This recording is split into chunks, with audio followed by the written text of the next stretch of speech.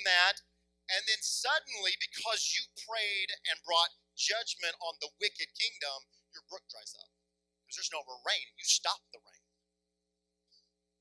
So, I want to encourage you with this. You're like, wow, is this encouraging? It should be, because your Bible is full of this. You're praying big things when you're praying in Jesus' name, and I promise you, you barely have scratched the surface of how much you're praying. And I'm so thankful for that. If the answers to my prayer were left up to me, I'd be the most famous guy, rich, and never have a problem. But it's not. It's not. It's left up to him. He's going to make Jesus the most famous guy on the planet. He's going to do that by destroying his enemies, putting every enemy under his feet. And in the midst of it, there's going to be some casualties of this war, and you and I are going to go through some pain. So I think there's a cross to a genuine prayer life. And why I'm talking about this right now is I got a full head of steam during this break. My call is not to build church members. I want to prepare intercessors. And I think our lives, everybody knows we ought to pray more. I think a ton of us are discouraged because we don't see the power and offended because we feel the pain. Everybody hear me? I'll say it again. I know this is my point, but our prayer lives are being ripped off because of discouragement, we don't see the power, and then we've lacked perseverance, and because of the offense and the pain that's come to our lives, and it's really been a result of our prayer life. So, if we get this together, then we can get into agreement with Hebrews chapter 12.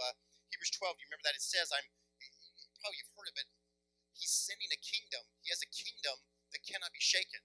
And he's shaking everything. I think we're praying for the shaking of God. Shake the financial institution. Shake those dictators. Shake the planet. Shake everything. So idolatry, people are rattled from the intoxication of a Babylonian spirit that's seducing them into immorality, sensuality, into loving riches and bowing down. When we pray for a shaking, you live on the same planet that's going to happen on. Amen? I'm excited about being a prayer because it's about to get intense. Ton of it's coming because y'all prayed. And because the prayer movement's been crying out globally for what the Lord's going to do. Listen, he's going to, it's fun. There's some stuff going on. It's really uncomfortable right now in churches, in the way they're reorienting. And I know this, and I heard somebody say this. It's got to be more. Everybody's talking about a new normal. It's got to be more than we use the internet different, we spend our money a little different.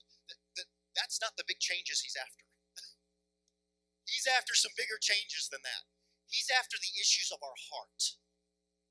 And will you agree with me, my prophetic community, which is the body of Christ, will you proclaim the word and pray the word, bear the consequence of that proclamation, and give me glory all the way through until we get this eternal thing going? No more devil, no more sickness, no more death.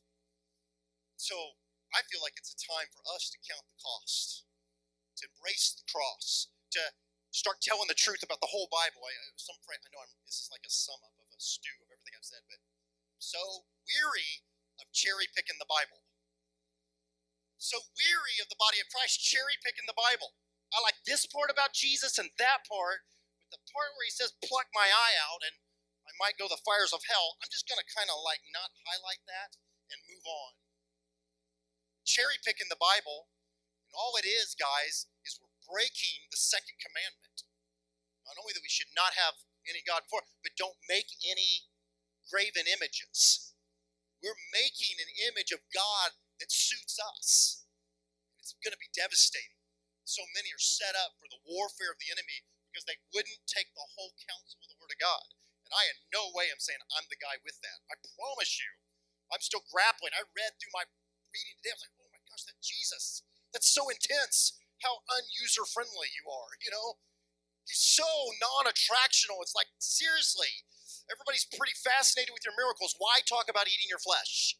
Just not a good strategic move, Jesus, And he loses that, but it's like so paramount that we deal with this graven image building, this build God in the way we want him, and I just think that I'm pro intimacy, pro he loves us. We've not even scratched the surface. We need to get more of it. We need to pray for a miracle that we can know how big the love is. It'll blow your heart up.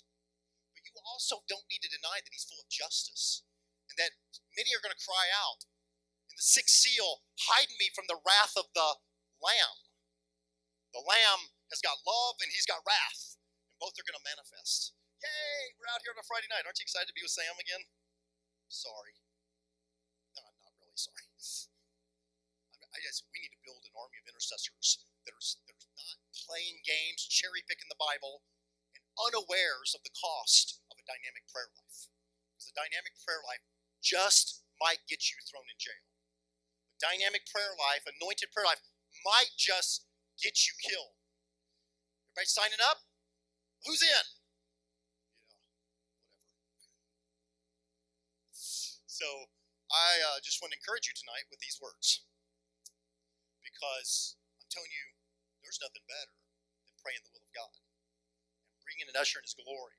Your eternal retirement, you'll be glad you did. You will not be glad on that day when fire tests what we did if all you did was try to manipulate him with Bible principles to get what you wanted. Nobody's going to be happy with that. We want to live and be all in for his glory. So, Father, let me just say this real quick before I do it. I think the lack of prayer in the body of Christ is not almost at all because everybody knows they ought to. I think the body of Christ knows they ought to pray. I think they're discouraged. Yeah, they're lazy and they're sleepy, but they're discouraged and they're offended. And I think if we break that off the body of Christ, something powerful could happen. It really could. We're buoyed in the love of God. We're like, everything he does is good, even if I'm getting kicked back and my brook dries up. So we need that kind of stealthy resolve that will not be hindered. So, Father God, in the name of Jesus, I pray for everyone in the room. I pray that by the power of your Spirit, you would take these weak words and this problem. Thank you for what you're doing on planet Earth. Thank you for the answers to prayer we love. Thank you for those that we don't love as much. Give us big vision eyes, big vision that sometimes our expectations and interpretations of what you've said and what we've prayed are not manifest in the way that we expect. So I pray for a re-infusing of hearts of hope in this room. I pray that you raise up the body of Christ, which is to be your praying bride, preaching bride, that brings your great global kingdom to bear.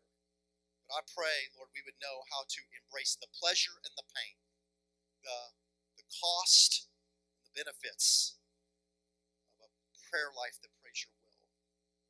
So, Lord, I pray for everybody in this room. I pray that Equip would have grace like never before to activate intercessors, to be part of your great house of prayer cultural revolution that's gripping the church.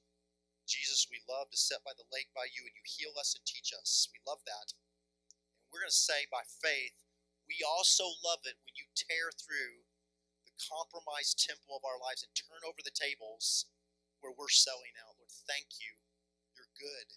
You're so good. That never satisfied us anyway. Thank you for delivering us from the idols in our heart. Thank you for what you're doing now in the body of Christ.